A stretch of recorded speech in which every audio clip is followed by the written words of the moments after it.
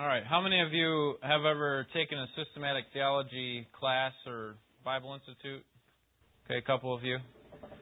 All right. How many know, you know what, I was going to bring some books here to show you, but I'll have to do that for next time. How many know what systematic theology is? It's okay if you don't raise your hand. Okay. Or maybe you've read a systematic theology book. Not the easiest of reading sometimes, but today that's what we want to talk about. So first we want to see what is systematic theology in order to understand what it is, what we plan to do over these next 6 months. Most people have a basic understanding of what theology is, right? What does theology mean? Study of God. Right? Study of God. So you have the two words there. It looks like I already have it. Theo is actually from the Greek word theos, which is God, and then ology is just the study of. You have all sorts of ology like psychology and so on. So the study of God. Systematic just means orderly or careful or a conveying of information. And so when you put those two together, what we're looking at is an orderly arrangement of the study of God. All right? An orderly arrangement of the study of God. There you go. So what systematic theology does is it seeks to arrange all of the biblical teaching into a logical set of doctrines. Okay, a logical set of divisions.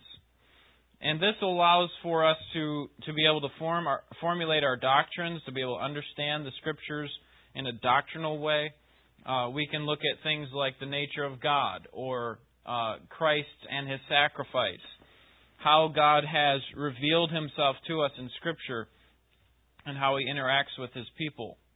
So what we plan to do over the next 26 weeks will be to comb through the Scriptures and try to collect relevant passages and data in order to support these doctrines that we already affirm, hopefully, and others that you'll be able to see that are ones that are biblical.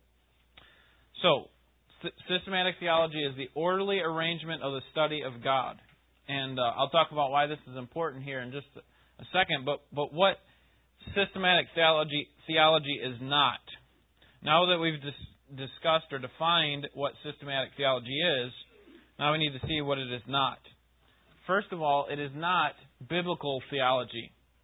Okay? Now, you might be saying, whoa, stop here, I'm done, I'm leaving right now. It's not biblical, so I don't need this. But it actually is biblical, but it's not biblical theology. Okay, so let me explain.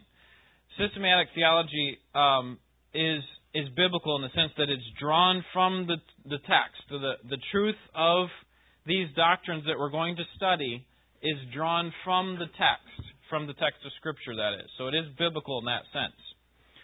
But it's not biblical theology. Okay, that's a completely different study, a different way of studying the Scriptures. And not a wrong way or anything like that. The biblical theology refers to the study of God by tracing the historical development of a certain doctrine.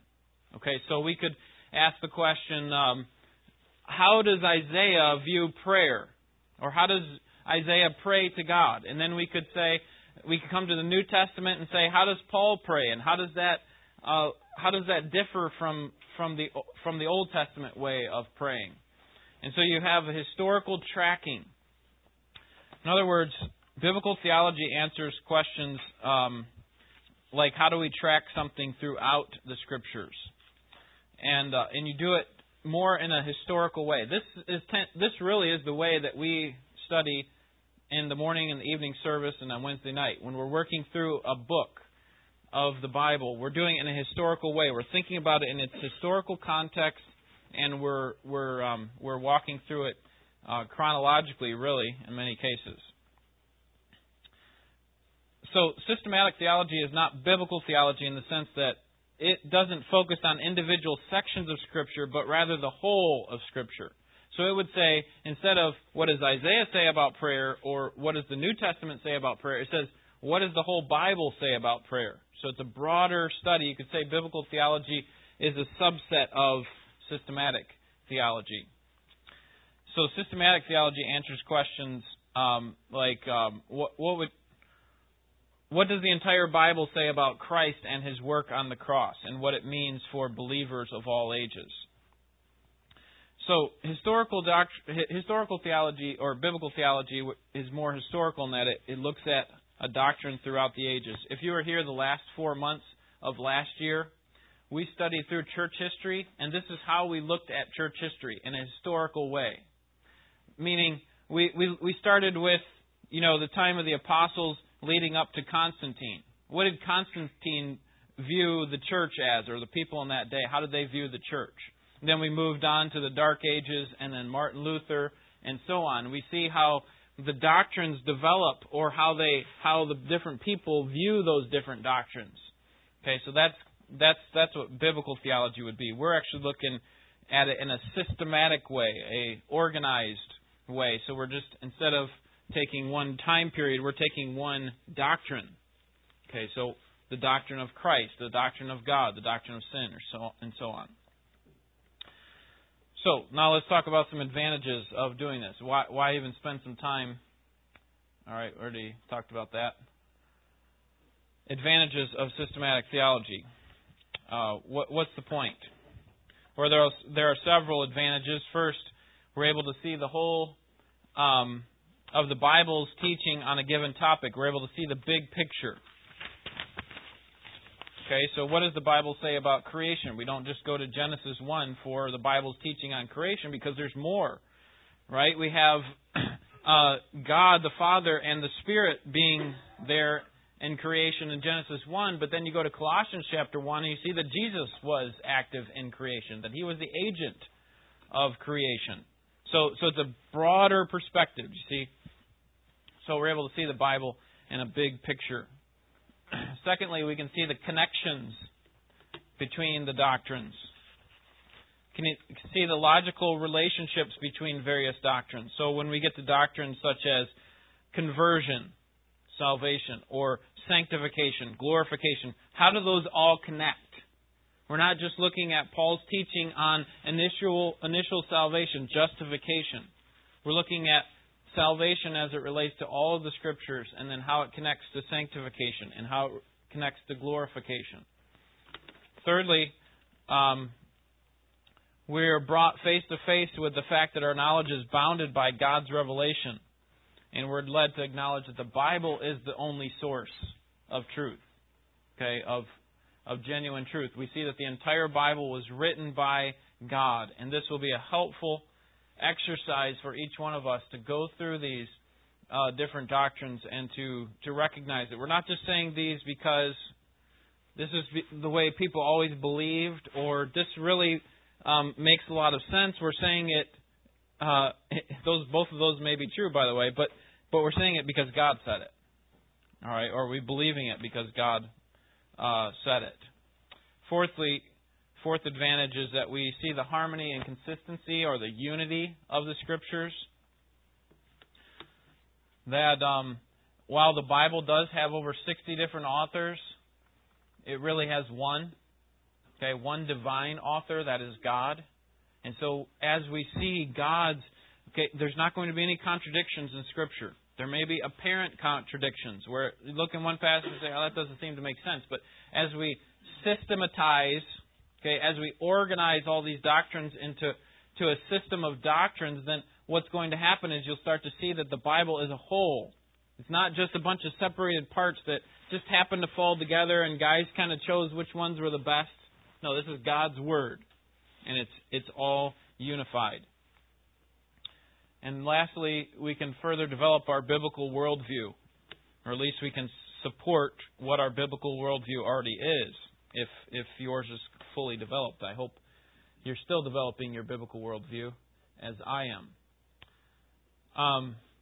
When I think of worldview, I think of glasses. Okay, the way that we view the world. We start out with a non-biblical worldview, a humanistic type worldview. By nature, we are humanistic. We're relativistic. But we need to have a biblical worldview. If we're not being influenced by the Scriptures, if we're not looking at the Scriptures and its doctrine and allowing that to shape us, then we're automatically being influenced by the world. And so we have to be regularly formulating our understanding and changing our understanding of the world based on the Scriptures. And so systematic theology helps to do that. It's a good discipline to bring together all of our different studying techniques and abilities into one system.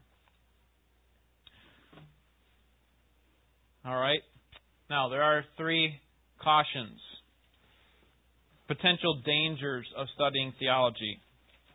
When we do this systematically, there's a few dangers that we have to watch out for.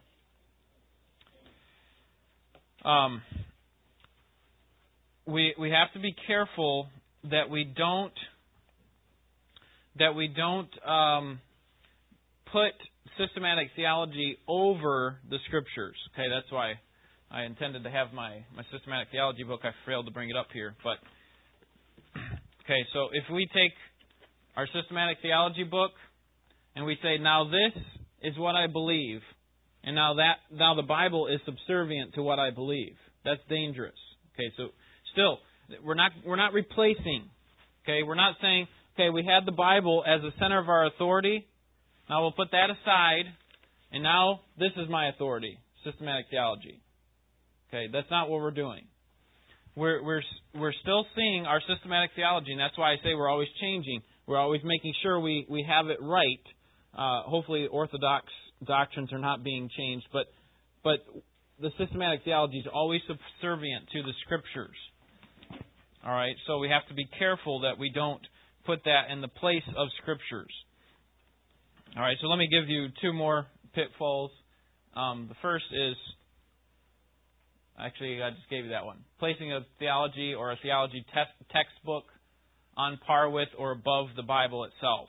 Okay, this is simply a way for us to summarize or to organize the doctrines of Scripture. All right, the second potential danger is understanding doctrines out of context, or understanding any biblical truth out of context. The quotation I have here from Don Carson is, a text without a context becomes a pretext for a proof text.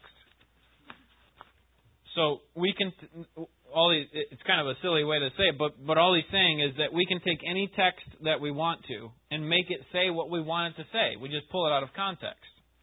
I've illustrated this before with the example of you giving a love letter to your loved one. Someone coming down the road, taking that love letter and trying to make it say something that it never intended. Okay, so this is what Carson has in mind when it comes to the Scripture, that we can take any text and just pull it out of its context and make it say what we want. And now it becomes our proof text. Well, if the Bible says it, so it must be true. But see, all the individual texts, all the individual verses of Scripture or passages, they all fit within some systematized, some organization of doctrines. Okay, so what systematic theology does is it helps to show us a big picture and help, all these questionable things that, this person says this, how does this fit within my system of understanding? And that's what it'll help to do. But we have to be careful not to just take verses out of context. Systematic theology seeks to understand the verse in its original context and then organize it into different units or doctrines. And then thirdly, an unbalanced system can affect our interpretation.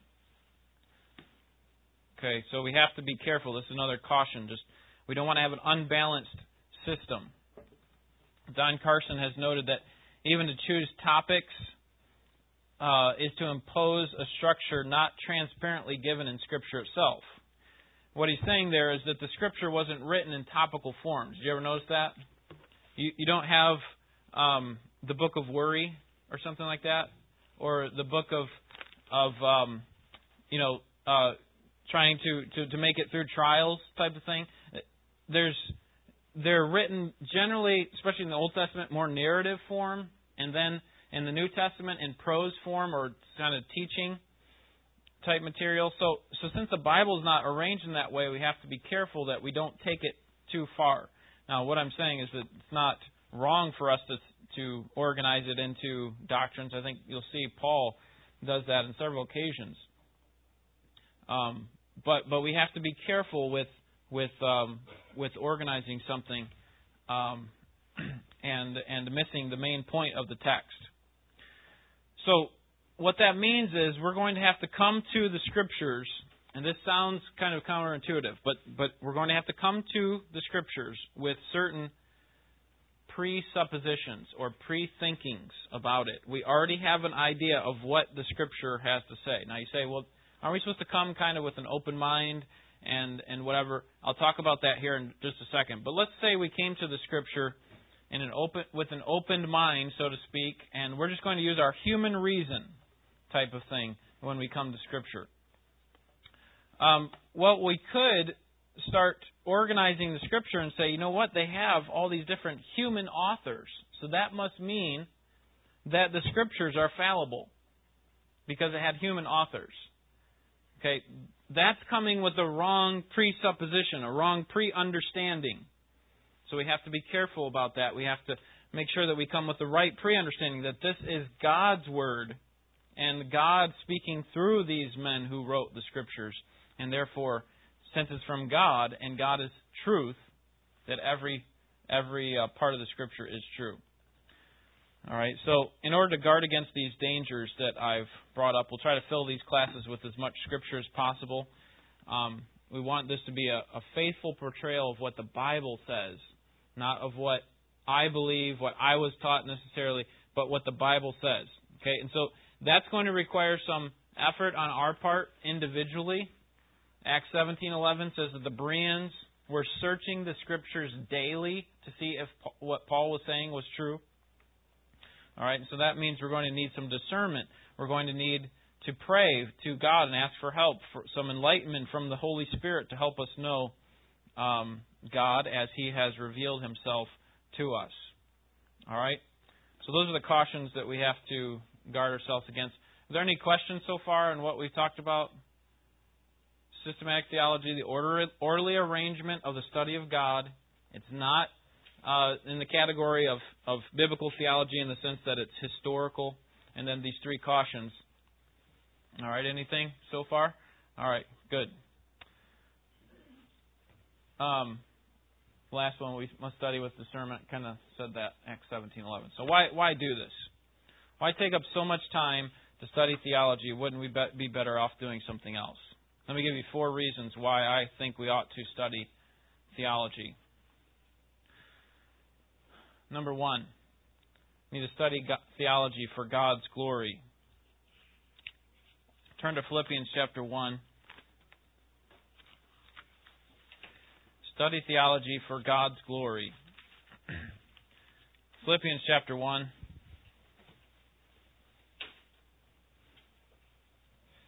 What I want you to see here in verses 9 through 11 is what Paul's highest prayer is for the people there at Philippi. What does Paul see as the primary end to the Christian? Someone read verses 9 through 11 for us. And this I pray, that your love may abound still more and more in real knowledge and all discernment, so that you may approve the things that are excellent, in order to be sincere and blameless until the day of Christ, having been filled with fruit of righteousness, which comes through Jesus Christ, to the glory and praise of God. All right. So there is the argument that, wouldn't it be better off just studying all practical things, like how do I deal with finances, how do I deal with my kids, all these sorts of things. And those are all important, and we should be able to draw out practical applications from the Scriptures, and there should be times when we talk about those things in a church setting. However, what Paul is praying for here is what's the highest thing for a Christian, and that is to know God. that you would grow in all knowledge and discernment, so that not... Okay, here's what can happen if we just study all practical application. And practical application is important. We can't just take the Scriptures and say it's all just a bunch of doctrines. Okay, that's one extreme. The other extreme is saying all we need is just a list of what to do in certain situations. Well, Paul is saying, no, you don't need a list of do's and don'ts. Didn't you see that in the Old Testament didn't work? Okay, it ultimately showed that the person was sinful and unable to meet up to God's standards. So if we had a big book where we could just go to and say, okay, what do I do in this problem? That might be helpful in the short term, but ultimately it doesn't help us to do what is most important as a Christian, and that is to know God. See, what Paul was looking for was for individuals not to be able to go to a certain list and just draw out, okay, what's right, what's wrong, I'll do it. But rather, I want to know who God is. What would He want me to do? And I know this is what He wants me to do because the Scriptures say that. Okay? I have spent so much time with God. I have worked to understand Him and discern His truths. Okay? This can be very mindless over here. This just doing this list of things. Okay, list of rules. The Pharisees were good at that, weren't they? They were good at following a list of rules. But ultimately they didn't know God. And that's what Paul is calling for here. To grow in all knowledge and spiritual discernment. Listen to 1 John chapter 2, verse 3. It says, "We know that we have come to know Him if we obey His commands." So there is a specific informative or cognitive content to the Christian faith that is the responsibility of each individual believer and of the local church to teach sound doctrine. 2 Timothy 4:3. All right, so for God's glory, if we want to glorify God, it's not just about finding a list of rules and doing them. Okay, I'm not degrading that, saying when the Scriptures give you a list of things to do, disobey them. I'm not saying that, but that's not ultimately what we need. We need to know God. We do need to obey God, but we can't obey God unless we know what He has said. So we study theology for God's glory. Secondly, we study theologies in order to corporately reflect Christ to others. As a church, as the body of Christ, we study theology so that the church can be an accurate reflection of God to the world. We live in a society that questions whether there is any real truth, any absolutes. And so the church stands and gives a reason for the hope that is in them, that is in us. That there is hope in Jesus Christ. There is truth in Jesus Christ. And that is revealed to us through His Word. Thirdly, for our own individual sanctification and growth. For our own individual sanctification and growth. Remember Proverbs chapter 1, verse 7? The fear of the Lord is what? The beginning of wisdom, or the beginning of knowledge, exactly. Okay, so if you want to be a person who is a God-fearer, then you need to start with wisdom. Or I should say the other way is those who fear the Lord are those who are growing in knowledge and wisdom. That's really the first step, is starting to recognizing that God is wisdom and that wisdom comes from Him. So for our own individual sanctification, that is our own growth in godliness. It's not enough for us to just know about God. We actually want to know God. Okay, so I could liken it to your relationship with your parents or your children or your spouse. It's not enough for you just to know a bunch of facts about that loved one. Okay, they like to go here. They like this color. This is the thing that really is their pet peeve and whatever. It's not enough to know facts about them. You actually have to know them, be with them, spend time with them. And that's the way it is with God. It's just not enough to know facts. And so systematic theology helps us to think carefully about these things that have been laid out in Scripture and correlate them.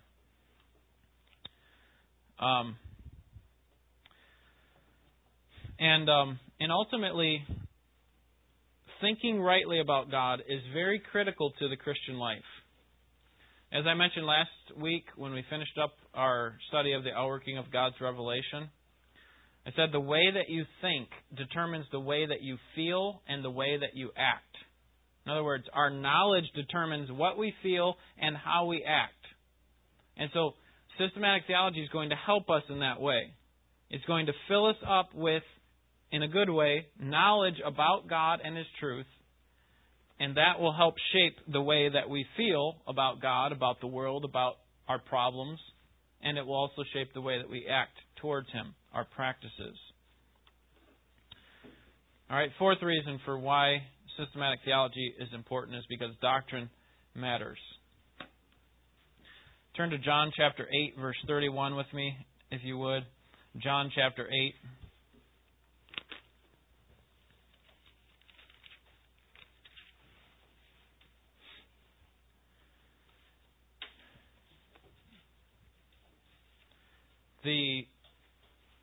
We should never minimize knowledge that is required in order to know God, or in order to study God, or in order to follow God.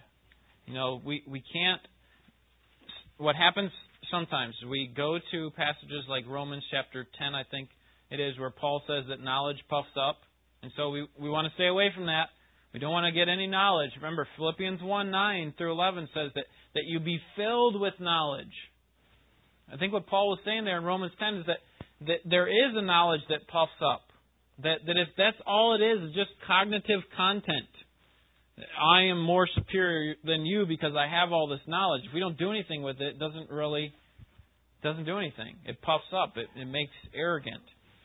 But knowledge can actually humble a person too.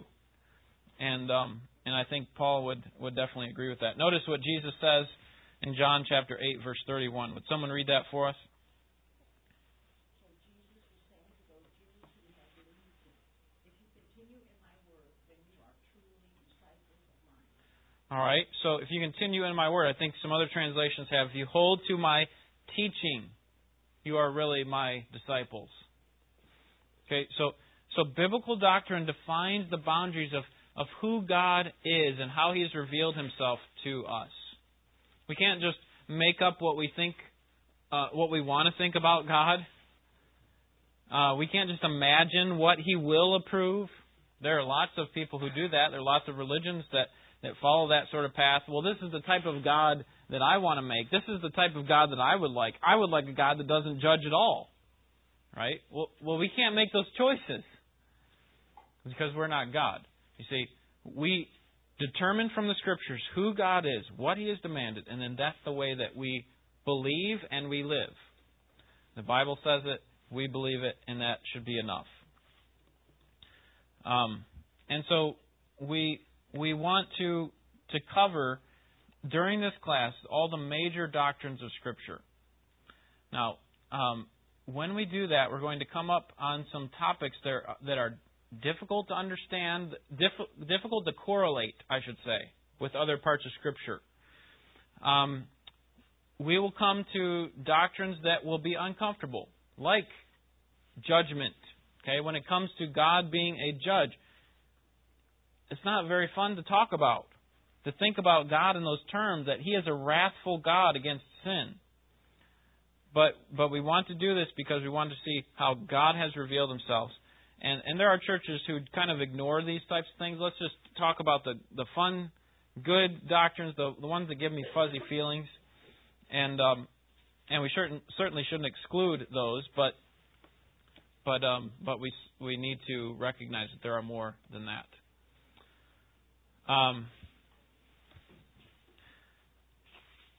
All right. So why do we study theology? We do it because we do it for God's glory. We do it to reflect Christ to others, to grow godly ourselves, and because doctrine matters. Any questions on why we're doing this? All right. Okay, how do we do this then? How do we study theology? We have a need for authority. Okay? What should be our approach? If we agree that God has revealed Himself to us through His Word. We'll talk more about this next week. The doctrine of God, actually 2 weeks from now, the doctrine of God's Word. What is the final court of appeals when it comes to understanding these things? Okay, and there's 3 basic positions that are offered, and these are presented by J.I. Packer, perhaps an author you've heard of before. In his book, Fundamentalism and the Word of God, he denotes 3 exclusive positions on authority when it comes to theology. Okay, first, the subjectivist position. Okay, this position is kind of varies in form, but there are all sorts of people that correlate or that come to an understanding of a certain doctrine based on this type of thinking. Scripture is kind of set aside, and what's most important is the open mind, what a lot of people call it, or philosophy, or just religious practices in general, or science or history. That's what's most important. So the Bible now becomes subservient to all these other areas of study. Okay, so if you go to a lot of public universities, you're going to see that the Bible is not sought as the primary authority, right? You go to a lot of pagan churches, it's going to be the same sort of thing.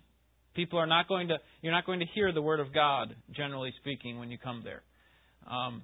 You're going to hear what people think, or you're going to hear what people feel. You're going to hear what sounds good, or what's the general populace is talking about. And so the proper ground for believing in something, according to this position, is not that the Bible or tradition has contained it or said it, but that reason and conscience has determined it. All right, so that's obviously you can see the flaws in that. You can see that's a very dangerous way of looking at the doctrines of life, the doctrines of the universe. All right. Secondly, the traditionalist position. Traditionalist position. This holds that the final authority for faith and practice is not necessarily thinking, but tradition, or the official teaching of some church. You can fill in the blank for a church. I'm sure you can think of churches that do it this way. But it's not just churches like the Catholic Church. There's lots of others that do this same sort of thing. Because we've always done it this way from our inception, we need to continue to do it this way. In other words, it's not what God says, but what the church says. And in this view, the Bible is neither complete nor comprehensible, or nor comprehensive. It's not understandable. For them, the Bible is just another thing. They'd rather go to the tradition of the popes or whomever. The Bible is, we could say, in their view, inadequate. Now, maybe they wouldn't say it in those terms, but that's basically what they're saying. When the Bible isn't the authority, it is inadequate. It needs some help. It needs some filling in with history and with tradition. And so this teaching is put really on par with the Bible, or in some cases above the Bible. That tradition trumps the Bible. Tradition is more important. And so when you have a question about faith and practice, the final court of appeals is not, okay, let's go to the Scriptures and see what the Scriptures say. Let's go to all these former precedences that have been set in the institutional church of X. Okay? So that's the traditionalist position. You can see how that also has some major flaws. And finally, the evangelical position, that the final, authoritative, reliable source of truth is God's Word. In other words, when it comes to the final court of appeals, what do we believe on this issue?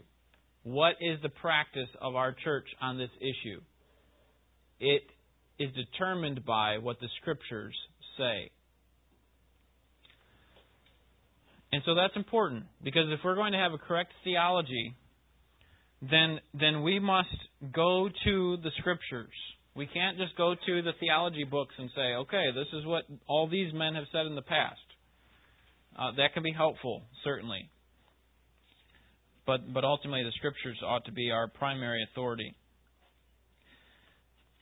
And the reason that they are, as I mentioned before, is because God is the author of the Scriptures, and God is truth, and He would never tell a lie or contradict Himself, and so therefore we can be confident that the Word is the final source of authority.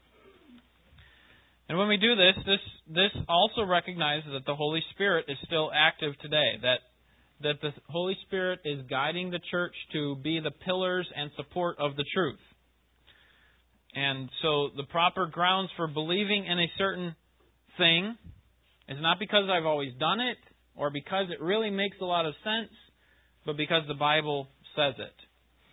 And that's a critical way of understanding. That's a very important, vital way to understand things in life.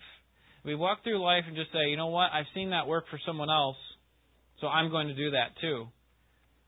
That can be helpful. Okay, Paul says, follow me as I follow Christ. We can't, when we first come to Christ, we can't initially understand all that there is to know about God. Even at the end of our lives, we can't do that. And so it makes sense that Paul would say something like that. Okay, as you're learning more about God and who He is, just follow me for right now. Mimic what I'm doing for right now.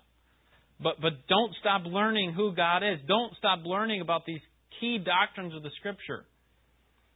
And as you do, you'll start to see why I was walking this way, why I was following God this way. Do you see? So, throughout this course, we're going to maintain two assumptions, or as I've called them before, presuppositions or pre-understandings. We're going to come to the Scriptures with these two assumptions. First, the Bible is true. The Bible is true, and it's the only absolute standard of truth. The Bible is true, and it's the only absolute standard of truth. Secondly, that the God who spoke the Bible exists. We're not going to come to the Scriptures and say, okay, let's come with a fresh understanding and imagine if that God doesn't exist and then make the Scriptures prove it to us. We're not going to do that because God says in Romans chapter 1, or God through Paul says in Romans chapter 1, that all people know that there is a God. That His invisible attributes have been clearly seen, being understood through what has been made, so that they are without excuse. So that all people know that there is a God. So we can't come to the Scriptures and say, well, do we really know about that there is a God? When we do that, when we question God's existence or the truth of God's Word, what's going to happen is we're going to come with a cynical approach to the Scriptures. Okay? And so which one of those three positions would we be taking? Would we be taking this one?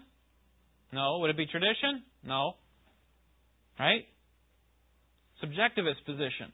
My personal human reasoning is going to trump God's Word. That's why we come with these pre-understandings. And so we're not going to question those two things. Whether God exists and whether the Bible is true. All right. So as we progress through these topics, we'll try to bring in the relevant articles of our own Constitution, our own Statement of Faith, to show you that the people that have started this church and who have carried this, the people who have sought to uphold these truths, have derived them from the Scriptures. That they're not just, this is kind of a nice thing that we'd like to have as a part of our church. They derive them from the Scriptures. And so as we study through these doctrines, you'll start to see why we have the statement of faith that we do have. All right. Any questions? Oh, I had a couple more there, but I already said that. So,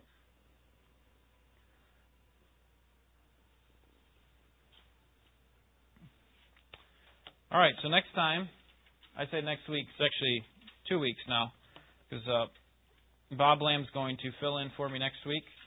But next time will be the doctrine of the Word of God. You have a schedule there on the back of your handout, as well as in the bulletin this morning. There's a schedule for the next quarter. And this will take us through the work of the Holy Spirit, and then we'll start into Systematic Theology 2, which is just the second section, and we'll work through more doctrines like the doctrine of sin and man and the end times and things like that. Jonathan. Could you give a point or something, kind of like what you're the needs of authority?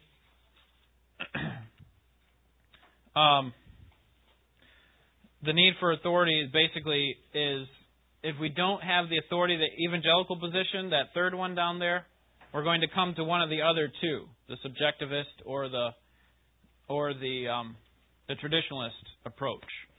So the need for authority is that we have to have God as our authority. Otherwise, what we do is we take our own personal human reasoning in a bad way and force it on the Scriptures, instead of allowing the Scriptures to teach us what we believe. Yes, Sandra.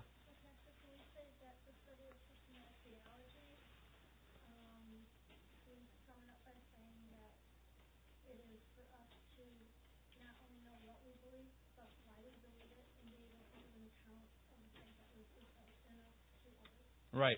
Yeah, exactly. Yeah, one thing I mentioned last week was along those lines is basically, we have these certain doctrines that we hold to because, someone told us to hold to them. And what we're trying to do in this class is to try to look at them, try to evaluate them, see why do we believe what we believe. And hopefully as we do this, that you'll be able to see that this is a vital need for each one of us. That we can't just keep walking blindly through life following doctrines that we don't know why we follow them. Okay, so hopefully this will be helpful in that way. All right? Anything else? All right. Thank you for your attention. Let me pray and we'll be dismissed. Father, we thank you that you have given to us this written word that we can evaluate, understand, and obey.